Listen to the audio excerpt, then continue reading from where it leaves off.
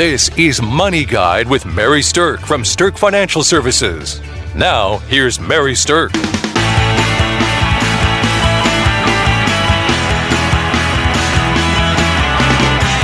Welcome to Money Guide with Mary Stirk, and today we're going to talk about if you're sick of all the negative news out there, how you can still continue to make strong investment decisions, how you can still continue to make wise, educated decisions despite all of the crazy news and chatter that's out there. Now, I don't know about you all listening out there, but every time I look at the news on television, every time I open up an app or I see something on digital, social media, I'm pretty sure that it's negative. Like, you don't usually see too many feel-good stories. In fact, I think you have to seek them out. And I know that all the negative news really, for the most part, just makes people want to take their head and stick it in the sand and not pay attention and just try to quiet the negative chatter. And it can certainly wreak havoc on your willingness to stay invested or to make strong investment decisions because there's so much negativity out there pulling on you. So what I'm going to talk about today is some important things to understand, because the reality is this. There's always a reason not to invest. There is always a headline that is going to be something that you could point at and say, well, I don't want to invest because of this going on. But the reality is that despite negative news, we have seen growth of money over time happen time and time and time again. Now, of course, history is just that. It's history. It's not something that we can use to accurately predict what's going to happen in the future. But pretty much every time something new happens and it rocks the markets, people are out there saying, well, this has never happened before. This is something new. The market can't possibly withstand this. There's no way we can get past that. And yet, time and time and time again, despite new crises happening, we see markets recover and we see them rebound. So let's take a look at a couple of things that have happened with negative news in the past. And then I'm going to share with you a little bit about what's happened with the growth of money since then, because I think these numbers are fascinating. Now, this data came from a informational release from the Hartford Funds. And here's one of the things that they said that I thought was kind of interesting. So here's reasons not to invest that happened during the 1970s. So this was in the year 1970. The U.S. invaded Cambodia. The Vietnam War protests escalated, and the U.S. went into a recession. So in 1970, the stock returns, and this would have been the stock returns of the S&P 500 index in 1970 were only up 3.9%. So not a horrible year in the market and very, very low amount of gain. Most investors, I guess they're okay when they get gain, but 3.9% wouldn't have been anything to jump up and down about. However, if you're paying attention to those headlines at that time, you probably would have said, oh, this isn't a good time to invest money. But if you would have put $10,000 in to the market at the beginning of 1970 and held it in there through 2019, your $10,000 would have grown to be worth $1,530,989. So despite the negative news that year, and despite all the negative things that have happened in the news since 1970, which, good Lord, there's been quite a few of them, and despite investing while we were in a recession, the time in the market created a massive growth in that time period. All right, so let's look at another time period. Let's look at 1980. In 1980, inflation was running rampant. We had 13.5% inflation in 1980. Now, why this is important is because that meant the cost to do anything was rising like crazy. Like what it cost to buy something in 1980 versus 1979 was 13.5% higher. Like that's a giant jump. If I look at what's happened with inflation in the last decade, it's by and large been mostly under 2% a year. So when I say inflation is running rampant in 1980 at 13.5%, by God, that's a big old number.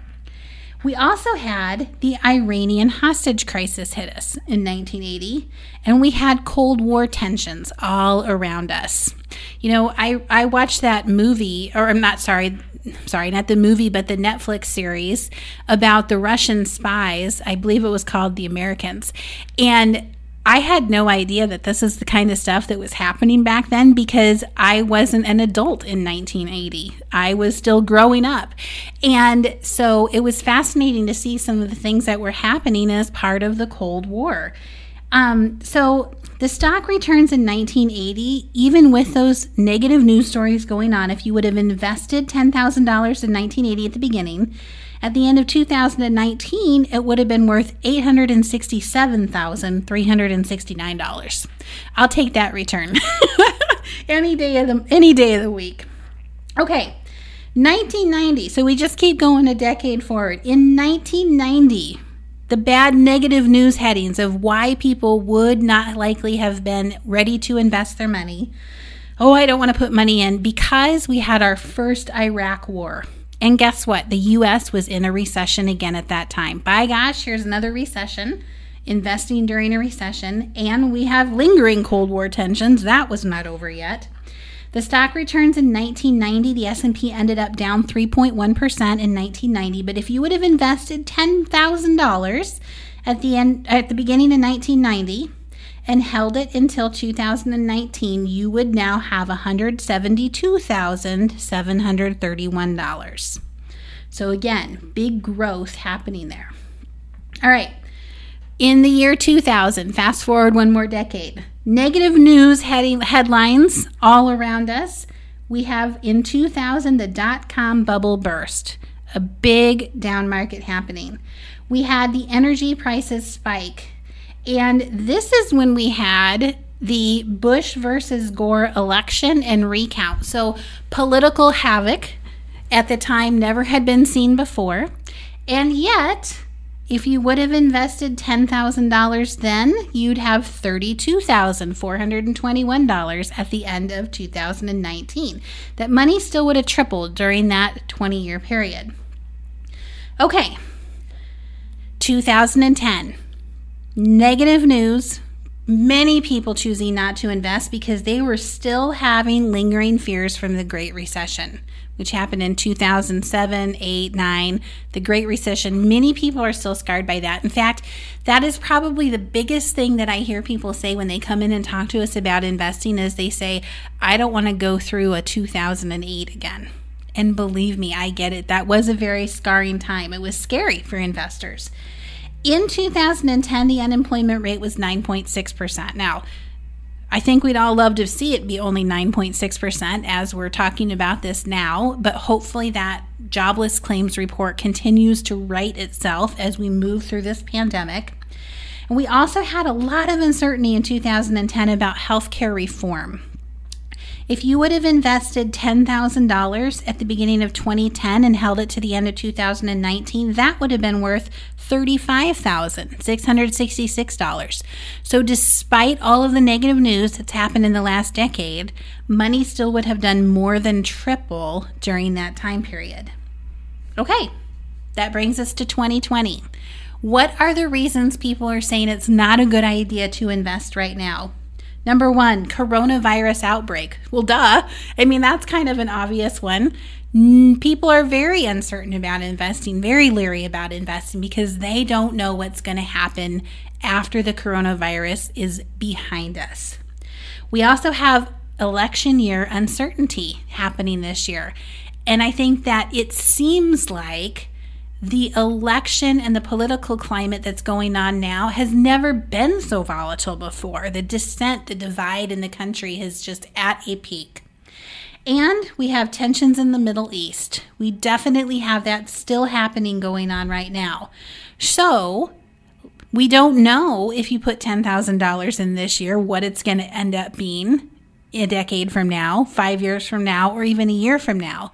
But what I do want you to understand is that negative news headlines happen all of the time. They've happened since the beginning of the news. They've happened all along the time history of being able to invest in the stock market. And so what I want you to hear me saying is this. There's always going to be a headline that makes you nervous. There's always going to become type of negative news that is going to make you as an investor feel wary. And oftentimes is going to drive you to make an emotional decision where it's not about staying the course and it's about making a fear-based emotional reaction to the market. And I want to encourage you as you're listening to this to not let the news drive your decisions. Your decisions about your investments should be driven surrounding your level of risk you're comfortable taking and the time frame until you are going to be utilizing that money. Those are the main things, not the news headlines. So don't let them panic you as you're making good investment decisions.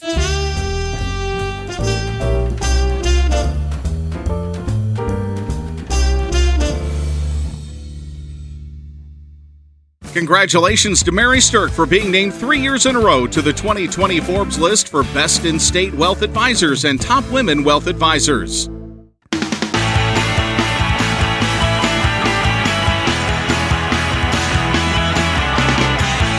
Welcome back to Money Guide with Mary Stirk, and today we're talking about if you're sick of the news headlines, how do you stay the course as an investor? How do you continue to make wise investment decisions despite the negative news headlines? So we just went through decade by decade since 1970, a lot of the negative news headlines that were in play then, and how there's still, despite that negative news, was growth in the market.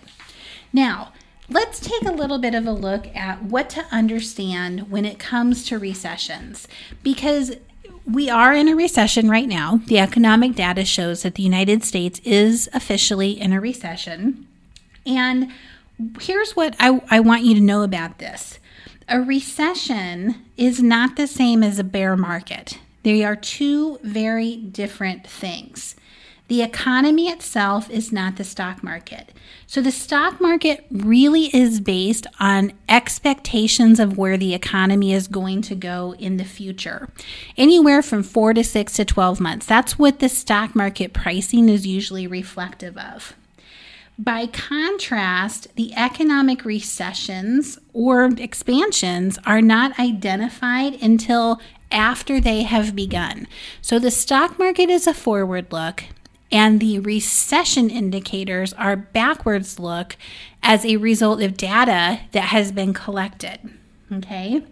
Now, a recession itself is an extended period of declining economic output, meaning we're not producing as much, declining wages, pay cuts are happening, furloughs are happening, things like that. Employment numbers are not looking so good. We have rising unemployment, which we've certainly had during this pandemic, and we see industrial production and retail sales go down. So a recession means that all of these things are happening. These indicators have been reported upon, and we've slipped into what are called recessionary territory areas in these different indicators. Okay, so it's a decline. Now, the opposite of a recession is an expansion. And so the market cycle just goes in a circle, right? This is how it works. We have a recession happen, and then we start to kind of curve upwards in the circle. And at the top of the circle is an expansion time period, and then we start to come down on the other side of the circle, back down to the recession at the bottom. This is the economic cycle that happens. And what the thing that I want you to hear me say is recessions and expansions, these are a normal part of the economic cycle. In fact, we have had 12 recessions since 1945. So a recession is not something to be scared of. A recession is something to plan on. We have to plan on this happening because this is the norm. This is what happens in market cycles and economies. In fact, typically they occur about 5 years apart on average. The interesting thing, though, is that we've been in this extended expansion market for a very long time. We haven't had a recessionary time period since the last Great Recession, which was in the 2007, 08, 09 time period. So it's been more than a decade since we had a recession, and now we are officially in one. So it didn't take us 5 years to get there. It took us 10 years to get there this time. Here's the thing that I think is incredibly interesting about recessions. The recessions bounce back differently depending on how bad the recession was. So there's a saying in the financial industry that says bad begets good. So what that means is the worse a recession, the stronger the expansion that followed it. And that is data that's coming from the Federal Reserve Bank of Cleveland. So there's not necessarily a connection between the length of an economic expansion and the severity of the recession that follows it. What there is a connection between is the worse a recession is, the stronger the expansion that followed that. And I think we can even look at that from the 2008 timeline. That was called the Great Recession. That one lasted a while and it was very deep. It was felt by all. And then we had over 10 years of expansion as a result of the recovery from that. So I think that has played out to be true even in more recent times. Okay, another thing to be keeping in mind when it comes to recessionary talks is this. We tend to grow more than we contract. So on average, U.S. recessions have lasted about 11 months. So first of all, isn't that good to know? Typically, on average, recessions have lasted less than a year. You know what? That means you all can survive this. We can get past this, and there is hope because the average recession only lasts 11 months. The Great Recession, 2007 through 2009, that followed the global financial crisis was actually the longest period of contraction since the Great Depression. That's why it was called the Great Recession. That one actually lasted 18 months. But like I said earlier, it was scarring for people because it was deep and it hurt and it lasted 18 months. It felt like it was going to last forever. And that's what really does happen in down markets. They feel like they last forever. They don't feel like they only last for 11 months. They feel like they last forever. So when you're thinking about how long might this last, we don't know how long this one's going to last. We certainly know what drove it.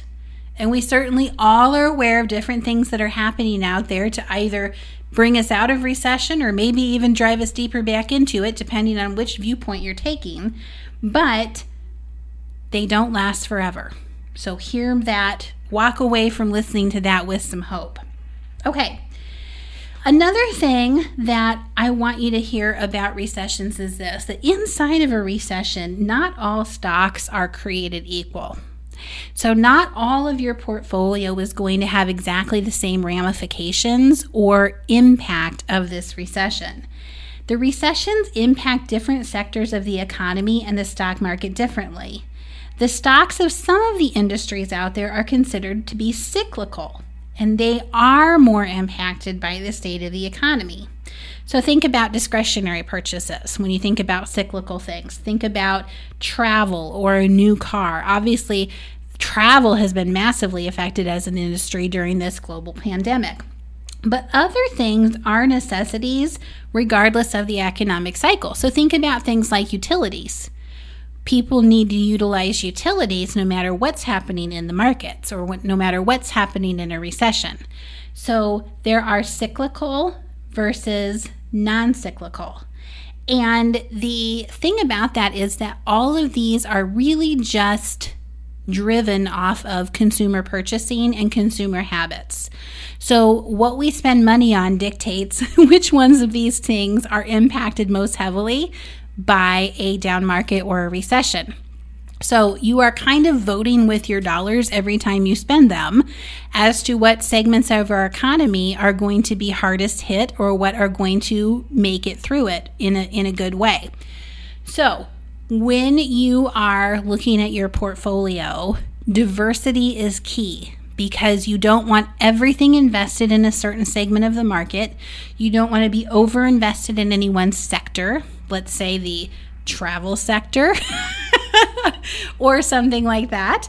You want to be diversified because not all sectors are going to respond to any type of economic downturn or expansion. The upturns, they don't all respond in the exact same way.